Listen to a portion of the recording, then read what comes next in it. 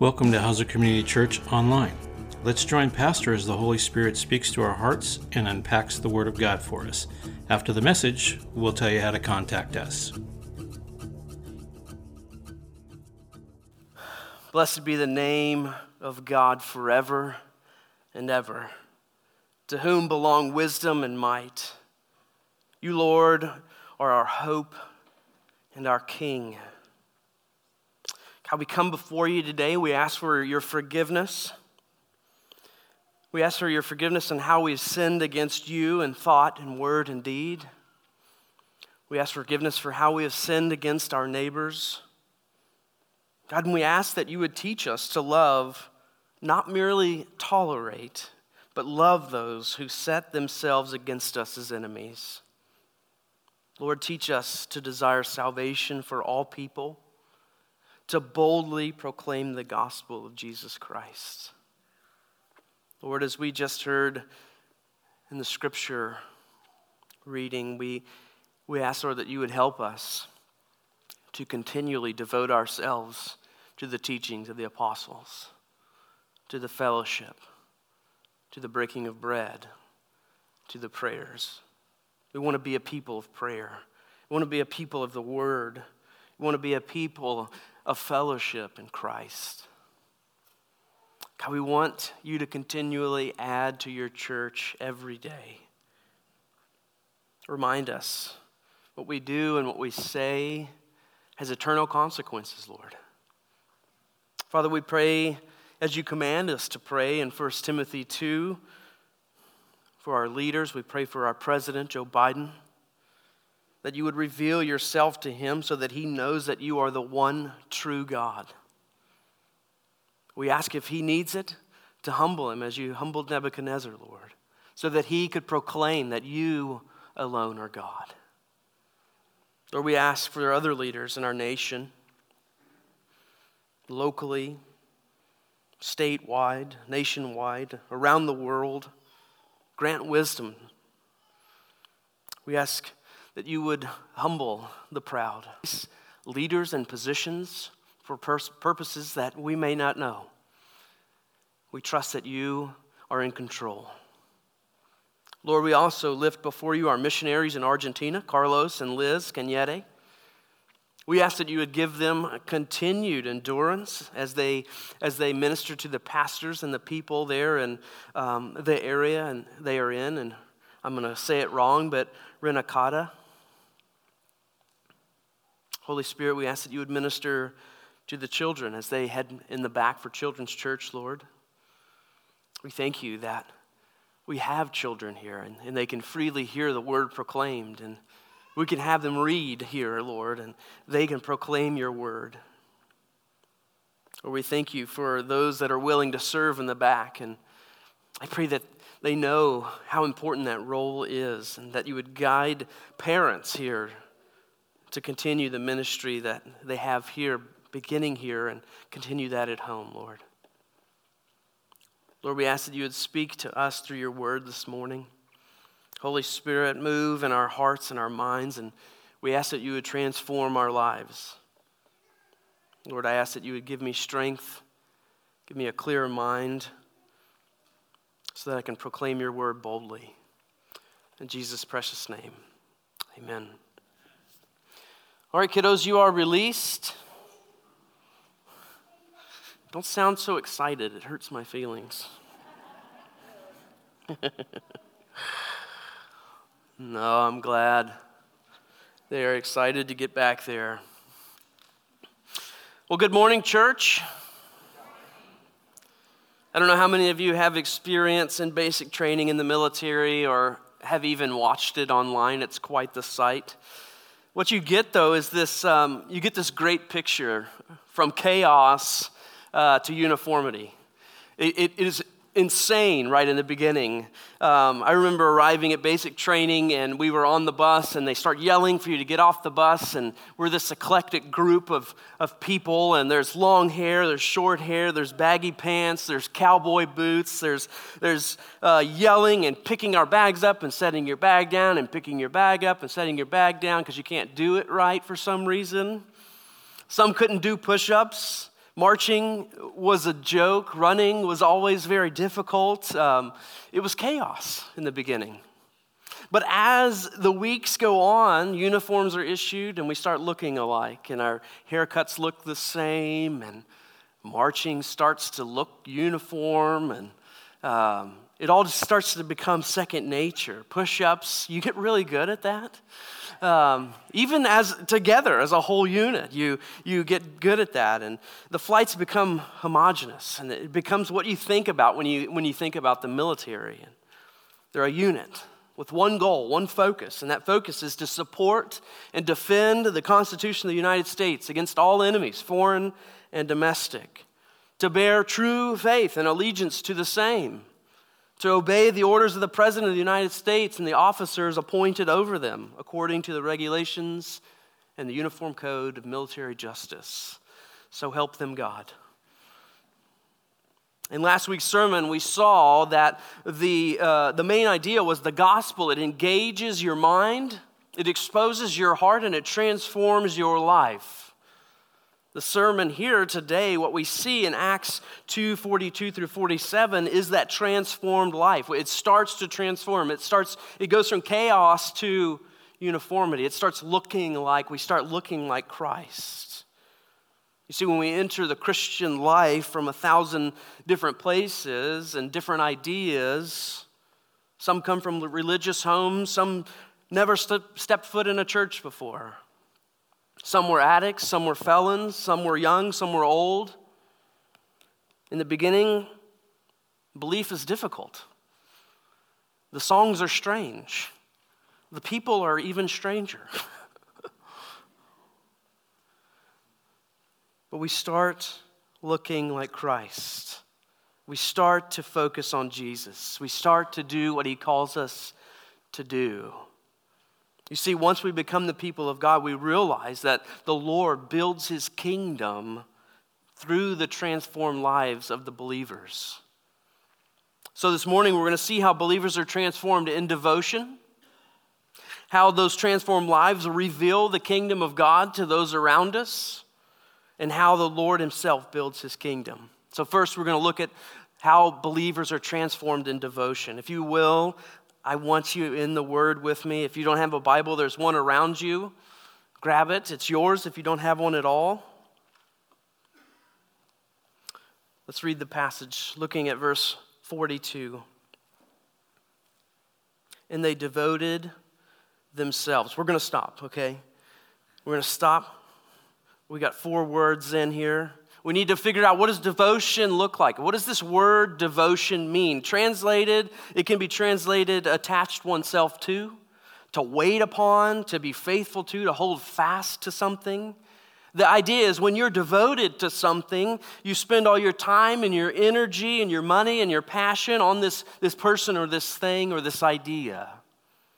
I'm devoted to my wife. One flesh. That's what we are. That's what the Bible tells us we are. I'm faithful to her. I stand ready to serve her, and she takes all of my money. I'm just kidding. I don't have any anyway.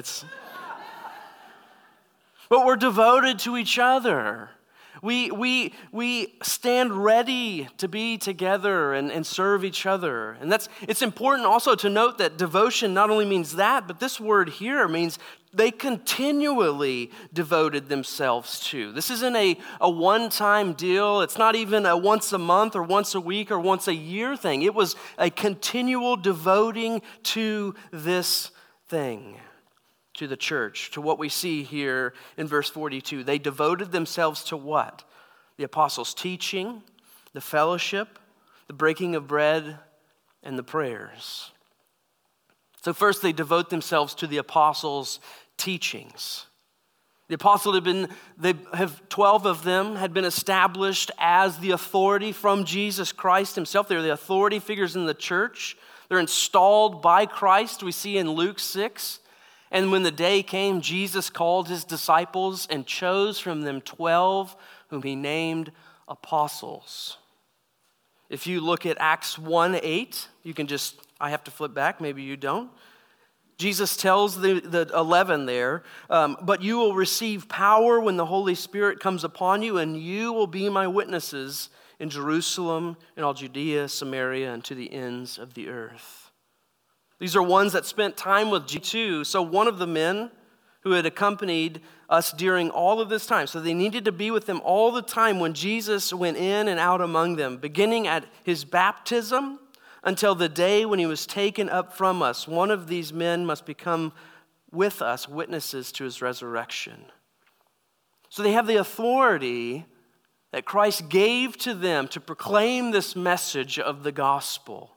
And their message is confirmed by these signs and wonders. Look at our text today in Acts 2:43.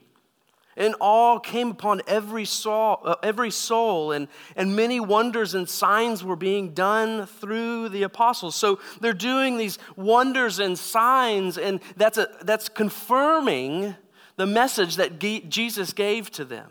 And this isn't new in Acts. We see this in Exodus when God says, you need to go to my people and you need to tell them that I'm God, I'm Yahweh, and they're going to follow you out, and you're going to tell Pharaoh to let my people go. And he says, how am I going to do that?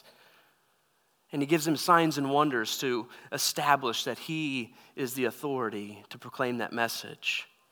You see it in Elijah in 1 Kings 17 and 18. So that he can establish his message as God's messenger. And through these signs and wonders, Jesus is revealing that these apostles are the men that are carrying his message to the world, and they're going to give it to others. So we need to ask ourselves, it says in our text, and they were devoting themselves to the apostles' teaching. So what would they have been teaching? They would have taught the Old Testament. That's what they had, right? And they would have said, not only this is the Old Testament and we're going to do what we've always done, but they're going to show how it connects to Jesus Christ. Because that's what he shows them at the end of his life, after he's resurrected. And he's walking with them with the road to Emmaus, and he says to them, "O foolish ones and slow of heart to believe all that the prophets had spoken. Was it not necessary that the Christ should suffer these things and enter into his glory?" And beginning with Moses and all the prophets, that's the Old Testament, he interpreted them in all the scriptures, the things concerning himself. So they would have pointed to the Old Testament and said, look at, this is all, we've been waiting for the Messiah, and this Jesus is the Messiah we've been waiting for. He tells them again later on, and these are my words that I spoke to you while I was with you, that everything that was written about me in the law of Moses and the prophets and the Psalms must be fulfilled. Then he opened their minds to understand the scriptures, and he said to them, thus it is written that the Christ should suffer and on the third day rise from the dead. He would have shown them all of scriptures pointing to Jesus Christ, to this moment that the Messiah comes. And they would have taught everything that he told them to teach. We know the Great Commission. Go, therefore, and make disciples of nations, baptizing them in the name of the Father and the Son and the Holy Spirit, teaching them what? All that I have commanded you.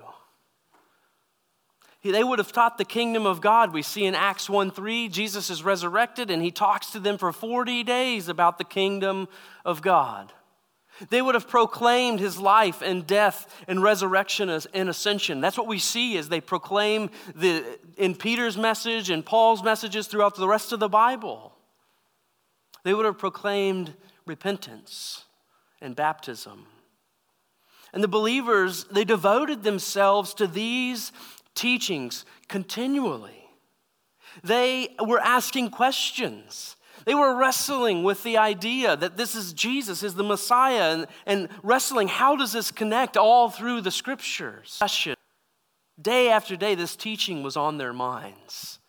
It was their discussion over their meals. It was the breath of fresh air in their prayers. This was their hope. And it was finally realized. This is the realization of what God desired in Deuteronomy. This is the Shema. That's Luke. This is Deuteronomy. And the Jew would have said this every day, still say this every day. Hear, O Israel, the Lord our God, the Lord is one. You shall love the Lord your God with all your heart, with all your soul, with all your might. Did not Jesus teach that? And these words I command to you today shall be on your heart, and you shall teach them diligently to your children, and you shall talk of them when you sit in your house, and when you walk by the way, and when you lie down, and when you rise. Always. These words should be on your mouth. And that's what's going on here in Acts 2:42. They devoted themselves to the apostles' teaching. We're still to be continually devoting ourselves to these teaching. As a pastor, I better be devoting myself to the teaching of the apostles, or I will be found guilty, not before you, but before God Almighty. We live in an age of privilege, church. You can pick up a Bible. You can take one from the back of these chairs. You can go to Lost and Found and take one that's better. You can download it on your Bible. I saw just yesterday the YouVersion app, the Bible app, 500 million downloads around the world. 500 million downloads. We live in a time of privilege. We can talk about the Bible in the United States openly in a coffee shop. We have no reason to be continually devoting ourselves, to not be continually devoting ourselves to the Word of God. We devote ourselves to sports and TV and video games and books and shopping and good grades and promotions or whatever you want to fill in the blank that you can devote your time to. But can we say, I am continually devoting myself to the teaching of the apostles? And if not, why? Why am I not doing so? And my question is, how can I help you? I'm not condemning you here. I'm encouraging you because I want you in the Word. Like, I get it. I understand how hard it is to be in the Word every day, and I get paid to do it. The Word. I want to help you to be in the Word because the Word is truth. It's life. It's what we need. So coupled with devotion to the apostles' teaching comes devotion to the fellowship. He says, so they devoted themselves to the teaching of the apostles and to the fellowship. When we think of fellowship, at least I grew up Southern Baptist, I think fried chicken almost immediately. Luncheons, coffee, conversation, that's what we think of. The Greek word it comes from means commonality. So the language that was spoke during the time, the common Greek language, is called Koine Greek because it was the common language of the day. We see in verse 44, if you will, look at the text with me. And all who believed were together and had all things in common. Same root word, common. You've heard koinonia, that's the fellowship. So what's being expressed here is the early believers, they devoted themselves to the community with whom they shared a commonality. And that commonality was Jesus Christ. He's the unifying factor of all of these nations that come together in Him. John expresses the same desire in 1 John 1 3 and 4. He's just opening his letter. And he says, that which we have seen and heard, we proclaim to you. So that's the teaching of the apostles that we saw here. Why does he do it? So that you may have fellowship with us. And indeed, our fellowship is with the Father and with the Son, Jesus Christ. And we are writing these things so that our joy may be complete. His desire in preaching is that they would hear the word and be brought together in Christ. So what does it mean to be devoted to the fellowship? It doesn't mean you can never have an unbelieving friend again. Paul actually says you need to leave the world to get away from that. So it's not going to happen. What it means is we need Christian fellowship. We need encouragement. You may work with non-believers, play sports with non-believers, have non-believers in your home, but you need to surround yourself with those you share Christ Jesus. We see this in Ecclesiastes. As Solomon's writing this wisdom, he says, two are better than one because they have a good reward for their toil. For if they fall, one will lift up his fellow. But woe to him who is alone when he falls and has not another to lift him up. Again, if two lie together, they keep warm. But how can one keep warm alone? And though a man might prevail against one who is alone, two will withstand him. A threefold cord is not quickly broken. One of my brothers that I have fellowship with sent me this as a reminder.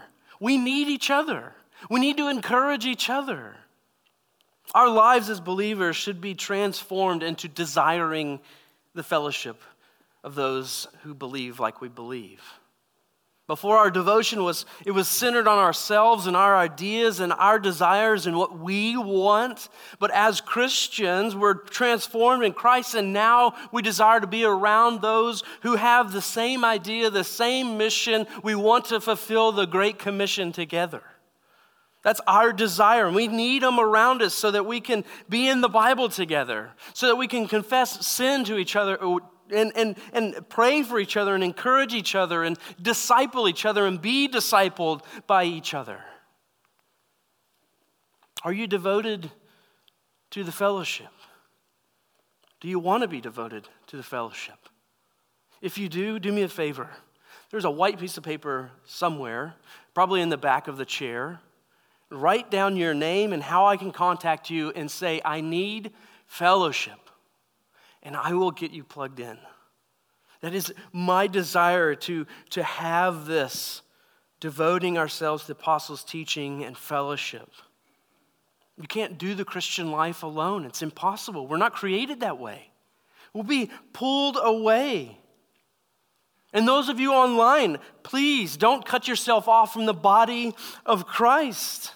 If you're able to get to church, if you're able to get to a Bible study in person, do it. We are commanded to not neglect the meeting together as saints. We need to hear each other singing. We need to hear each other reading the Word. I need to sit by someone who is struggling. I know they're struggling, and hear them proclaiming 10,000 reasons why I can continually praise the Lord.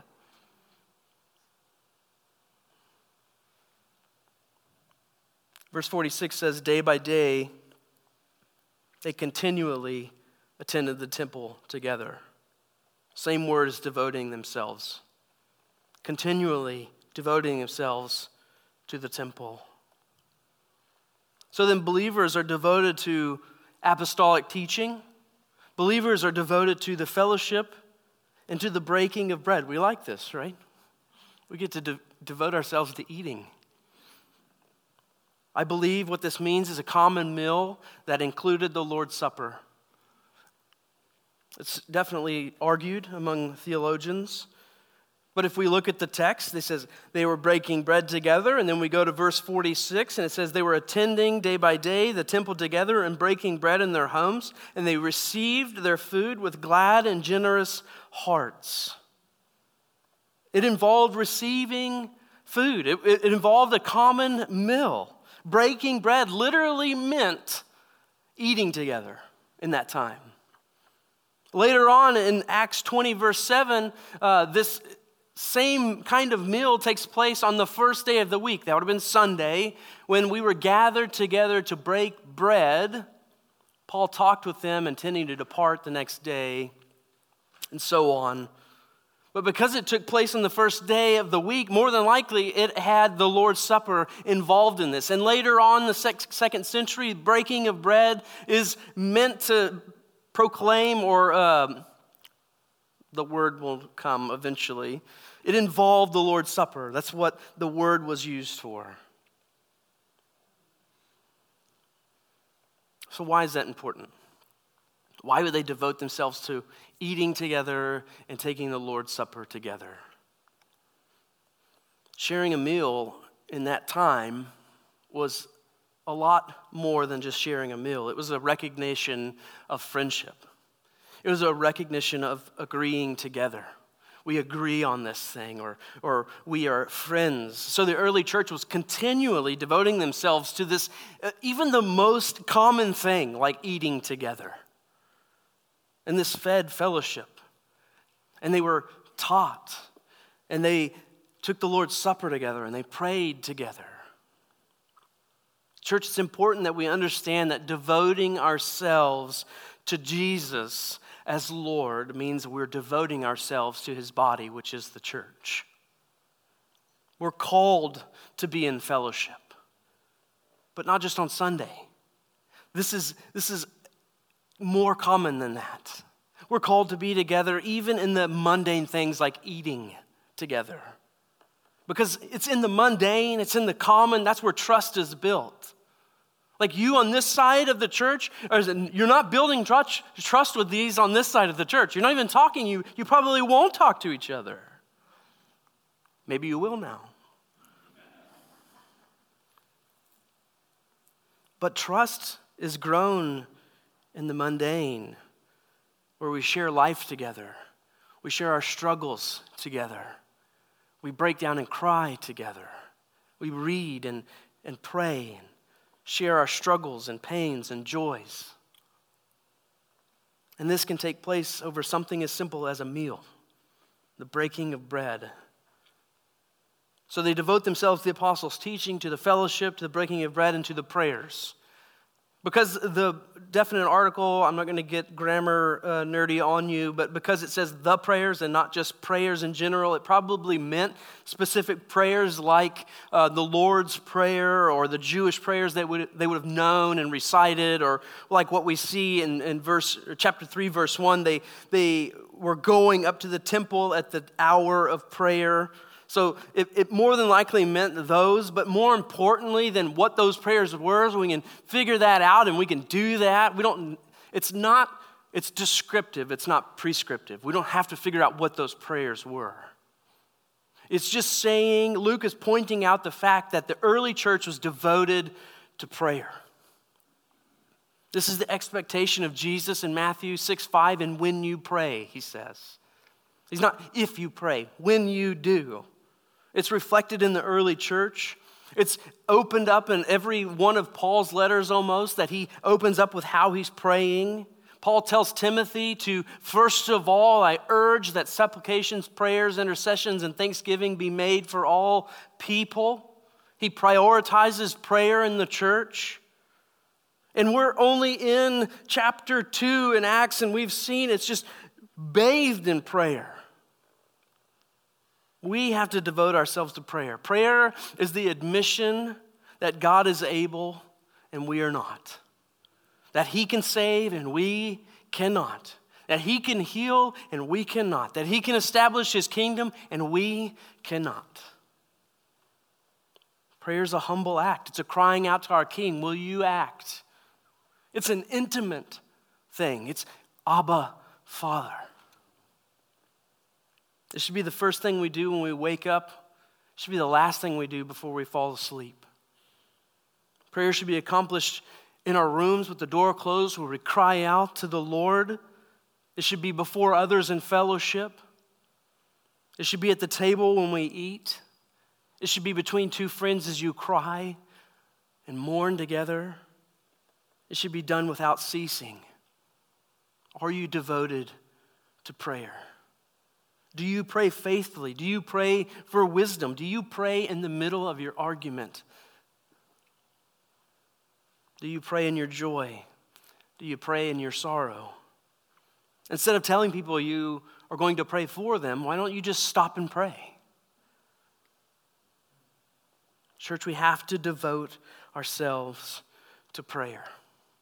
And as we devote ourselves to these areas, we grow as the body of believers.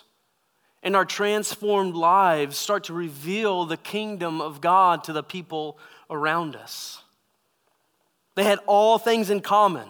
This This is not communism. It's been used to defend communism. It doesn't mean that everyone had to share everything. It didn't mean that. Communism is a government ideology that forces or attempts to force commonality.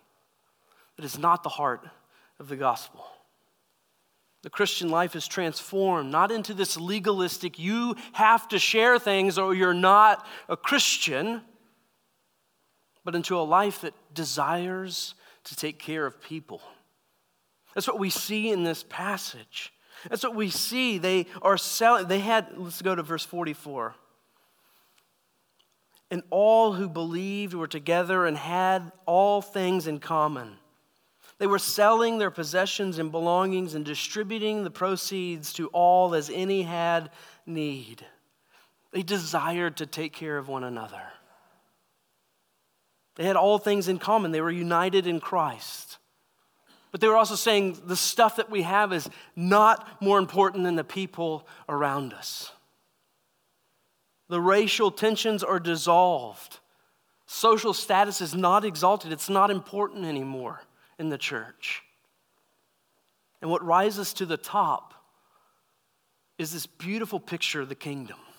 It's a glimpse of what we see in Revelation 7.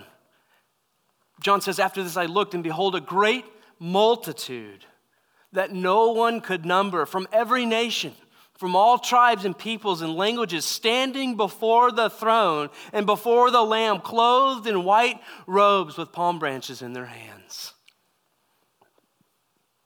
crying out with a loud voice, salvation belongs to our God who sits on the throne and to the Lamb. And the kingdom of God is revealed in the teaching of the apostles. As they proclaim the good news of Jesus Christ, they're telling the grand story of redemption and the kingdom narrative. They're saying it started way back in Genesis, and God had always planned to save his people. And this is how you can be part of the kingdom. And this is what the kingdom looks like. It reveals what the king looks like in Jesus Christ. What people of the kingdom look like. What the hope of the kingdom is. The kingdom of God is revealed in fellowship. Jesus says in John 13, a new commandment I give to you, that you love one another. Just as I have loved you, you also are to love one another. By this, all people will know that you are my disciples, if you have love for one another. The kingdom of God is revealed by our love for one another. When the Jew loves the Gentile, when white loves black, when the Turk loves the Kurd, the kingdom is shown. When rich loves poor, the kingdom is seen.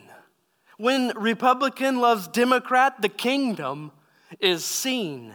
When we take care of our enemies and our friends and the homeless and the hurting, the kingdom of God is seen. And the kingdom of God is revealed through the breaking of bread. Paul writes, the cup of blessing that we bless, is it not a participation in the blood of Christ? The bread that we break, is it not a participation in the body of Christ? Because there's one bread, we who are many are one body, for we all partake of one bread. We're proclaiming and are eating together. We're one in Christ. People see that. This eclectic group of people are one in Christ. And the kingdom of God is revealed by our love for one another. I already said that. But get this. This hit me so hard yesterday. The breaking of bread is the picture of what's coming in the marriage supper of the Lamb. Something as simple as eating with my brothers and sisters in Christ, spaghetti, is a picture of the marriage supper of the Lamb. And the angel said to me, write this, blessed are those who are invited to the marriage supper of the Lamb. He said, these are the true words of God. When we eat with Christ, we're going to be eating with other believers. That's a picture. Every time we eat with others and we rejoice in the Lord and we celebrate the Lord's Supper, we're seeing just a glimpse of the wedding supper of the Lamb. How does that change your view of something simple as eating together? Eating with brothers and sisters. The kingdom of God is also revealed in prayer. We freely and openly get to converse with the King of Kings, with the Alpha and the Omega, with the Creator, the Sustainer. We get to bring all of our wants, our desires, our struggles to Him. We get to bring each other's wants and struggles and desires to Him. It's a picture of the kingdom of God, that we're coming to Him and we get to freely do so. And Jesus is interceding for us and the Holy Spirit is praying with us. It's a picture of our utter dependence on the Lord to undo the effects of sin. And as our lives are transformed, the Lord builds His kingdom through His church. One commentator, he writes, as the message of salvation was proclaimed and the disciples testified to its truth in every facet of their lives, the Lord added to their number daily those who were being saved. I want to read it again. I want you to read it, or don't read it out loud with me, but look at it. As the message of salvation was proclaimed, and the disciples, that's us, testified to the truth of the message being claimed in every facet of their lives, the Lord added to their number daily those who are being saved. The Lord builds His kingdom through the transformed lives of believers. The Lord builds His kingdom through the apostolic preaching. This is the primary way He builds His kingdom. People need to hear the word. As the church meets, I'm going to proclaim to you the good news of Jesus Christ. As we go out, you are to proclaim the good news of Jesus Christ. No one can come to the Father except through Jesus, and no one can hear of Jesus without you telling them the word. The lost need to hear their identity. You are created in the image of God. But you're broken in sin, and you can't fix yourself. You need a Savior. You need Jesus Christ. This is your hope. And it has to come through the preaching of Jesus Christ. We can't just be really good and hope people get that message. The Lord also builds His kingdom through the fellowship. As we come together, people see the coming together of races, of political ideologies, of gangsters and grandmas and addicts and agnostics. They see us coming together and they say, what is going on? Why are they joining in one building and they're not fighting and they're not tearing each other apart? How are they united? And we can say, because Christ unites us. But church, I honestly think the Christian church does a really poor job here.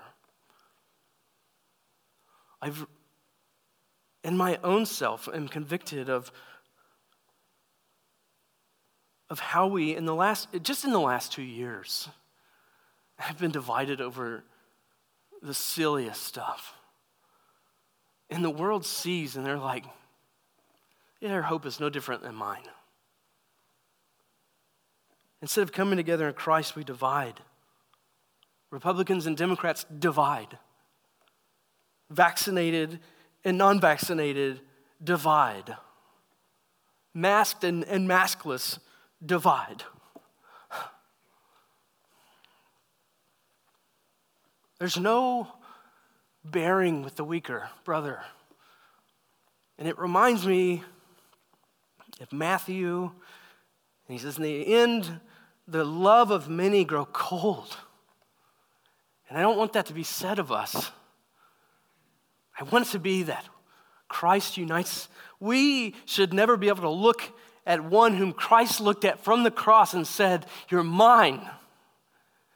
And say, you're a hypocrite or a liar or a weakling or a bully or you're not a believer, obviously. We should never say those things. It should be said of us that they had all things, all who believed were together and had all things in common. The world should look at us and say, I know they don't agree. I know the people in that building do not agree. But man, they love each other. I don't get it, but they love each other. We can change here. We can pray. We need to pray. The universal church needs to pray here. The Holy Spirit will grant us love for people, inside and outside the church. The Lord also builds his kingdom through the breaking of bread. The Lord draws to your table at home believers and non-believers, I hope. And at that table, you should be showing them the love of Christ, how he's changed you. And the Spirit will work through your hearts, through your desires, through your desire for people to be in the kingdom. And as they observe that, and as we observe the Lord's Supper together, they see that we're proclaiming the good news of Jesus Christ. And God builds his kingdom.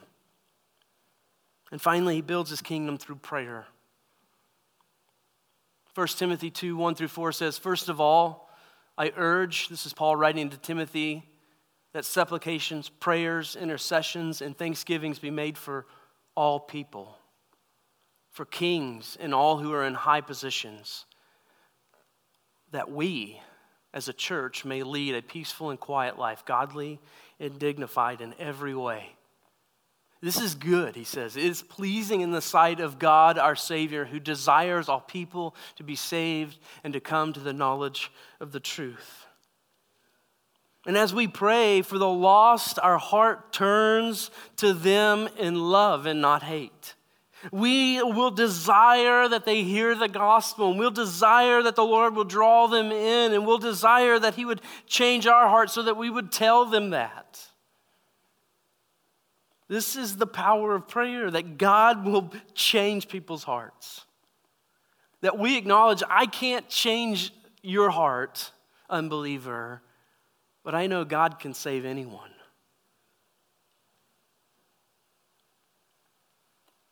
We don't build the kingdom.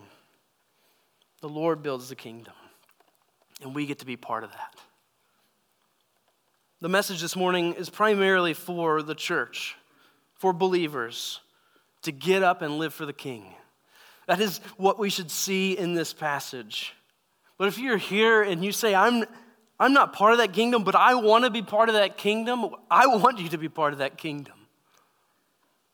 Come and we'll pray.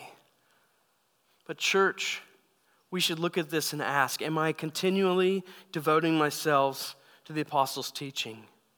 Am I continually devoting myself to the fellowship? Am I continually devoting myself to the breaking of bread? Am I continually devoting myself to the prayer? And if not, now is the time to repent. Today is the day to wake up from your slumber and devote yourselves to the King of the kingdom. Because he is gracious. He's gentle and lowly. He forgives and he turns us toward him. That's what he's doing as he cuts our hearts with the word.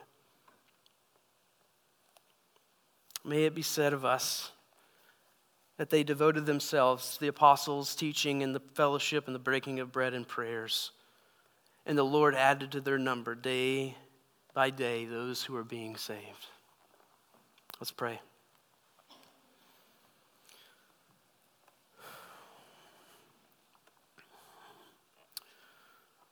Oh Lord, we